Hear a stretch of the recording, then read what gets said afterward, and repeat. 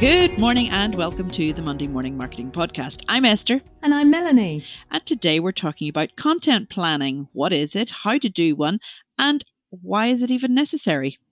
Yes, this is a follow-on from our What is in a Digital Marketing Strategy, which we did last week. But this can be done at any time. You can create a strategy for 1 week to 3 months. An absolute minimum would be a week though, wouldn't it? Yeah, it really would. You sort of need to know what you're posting Monday to Friday or Monday to Sunday or Sunday to Saturday, whatever way you work your week, whether you're working like going off a work week, whether you're going off a calendar week, whether you're going off whatever week that you go off, then do it for that amount of time. You're off on one at the moment, aren't you? I am, yeah. But for a minimum of 5 days, depending on what your plan is. You've already reduced that from 7 days to 5 days, you know. I said Monday to Friday. I said it was possible Monday to Friday or Monday to Sunday. Okay. You know, it depends if you're including if you want to have your stuff go out in the weekend, then put it out at the weekend. Okay, moving on. Very quickly. Yes.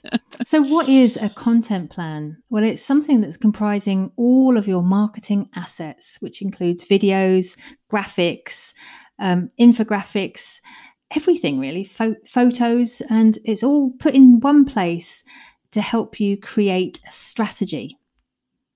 Yeah, and your images should be professionally taken. This is one point that Melanie and I really agree on. Professional photographs, professional videos. Yes, there are people that wing it and get away with it, but the professional videos and the ones that are thought out and planned out and scripted out do far much better. Far much better? Is that even a word? No. Anyway, they do far better. Far more better. That's not right either. No, just stop. They do better. Yes. Trust us. And now I appreciate that the businesses that are listening to this podcast could be early stage all the way up to, well in advance of being in a few years in. But sometimes you do have to wing it. We do appreciate that. But try and make your images different. Try and look at things in a different way. Always get high pixels, high definition. And as a suggestion, use something called Tiny PNG to reduce the weight of your images. It makes it load up faster on websites.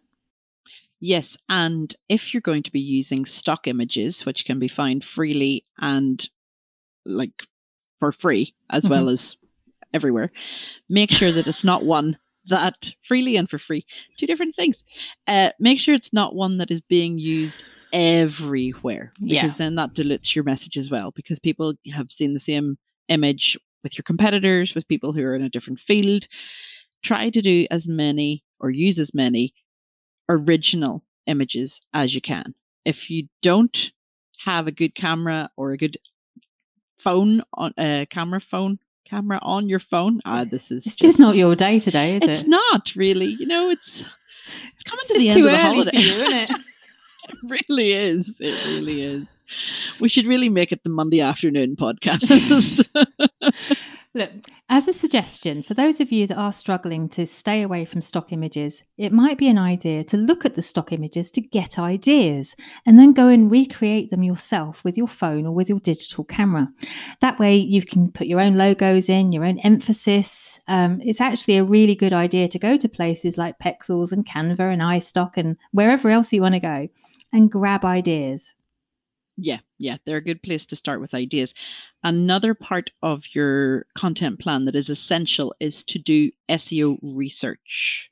So research and see what keywords, what words are working best in your industry and which words are not working at all, and stay away from those ones and use the ones that are working well, so as to give your content, your blogs, your social media posts, your everything that you're going to do, your videos as well, to give them that bit of a more boost. Yeah.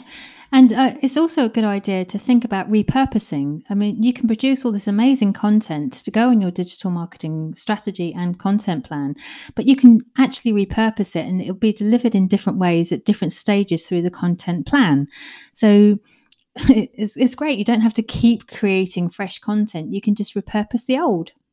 Yeah, and as we said earlier, you can do your plan for up to 3 months, but be flexible in those 3 months. We don't recommend going above 3 months because it's everything could change between now and then. But things change very fast in social media. Absolutely. Yeah, definitely. I mean, there's been updates, there's been things added, things taken away. Everything in social media can change overnight or sooner. But if you have a plan laid out for 3 months, you can move it around. Now, I like to work on Google Docs. So it's all in the cloud. I can use it. I can see it on my phone. I can see it on the computer. I can see it. I can send it to my work colleagues and we can all collaborate on it together. There are other people that like to do their plan on pen and paper. There is no right or wrong way to do it. It's whatever way works best for you. But also, if you do it more digitally, then it's easier to move things around from Monday to a Friday, or move it from August to November. It's easier to do it digitally, and then you're not Tipp-Exing and rubbing out and moving. No, I completely agree with that. But I do think if you're doing your very first content plan, it might be worth drafting it out on pen and paper or on a whiteboard first, just to give you an idea of how you're going to section out things. Now, the content plan isn't just images, videos, and graphics. It's also the wording that you're going to use. It's going to be where you put any website links. So if you're sharing aspects of your website, which would be recommended as part of your content plan, make sure you put the links in there as well, and any calls to action. So it's actually quite a wordy document, I've got to say. But when you first start, just it's like a storyboard, I suppose, of the journey of your content over a period of time. Even if you just did a week or 2 weeks as a storyboard, just to get your mind ticking over and get things ready. And then you can start. I mean, I use a lot of whiteboards. My whole wall in my home office is rapidly turning into a giant whiteboard. But previously to that, I was using Excel. And, just pen and paper and blue tack, whatever works for you. We all work and learn and adapt things to our own needs. Yeah. And on that too, some people like to color code. If it's going to be a blog that goes out, then they use a certain color. So then they're not joining too many blogs together in the one section or in the one, so we're going to say an example. If you're posting to Twitter and you post a blog, followed by another blog, followed by another blog, then people that are following you may just go, oh, she's just sharing out a load of her content and, switch off. Whereas if you share out a blog, followed by a commentary, followed by a testimonial, followed by advice that you're giving, followed by something else, followed by a retweet from somebody else's content, then that mixes it all up and you can have this all color coded on whether it's using Post-it notes, different colors, whether it's using on Excel and just coloring in the different Post-it boxes. notes is a good idea actually for the beginner. That's a really good idea because you can buy the multi-packs of different colors, can't you? Yes. So there is absolutely no harm in any size of business, whether you've got a large team or a sole trader.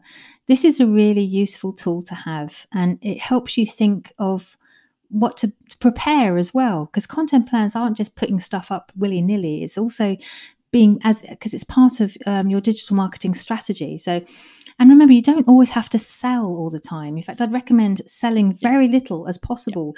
Try and give away as much information that's useful, that's supportive, that's encouraging.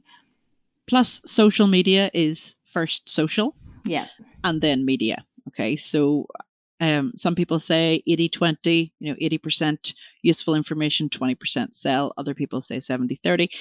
Just don't have it based more on the sale end of it.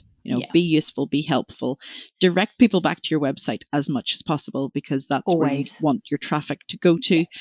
And whether that's through using a link tree on your Instagram and updating that, because you can't add them into the text on Instagram. Whatever way you want to share out your website, share it. But you don't have to go over the top with this. Just start basic. Just start, like she said, 5 days, and just see how you can work it out. It does take a bit of time to wrap your head around it, in fairness. But we hope you found these tips useful. And this is a fantastic follow-up to our digital marketing strategy podcast last week. So if you missed it, head back. Thanks for joining us again today, guys. We'll talk to you next week. Bye for now.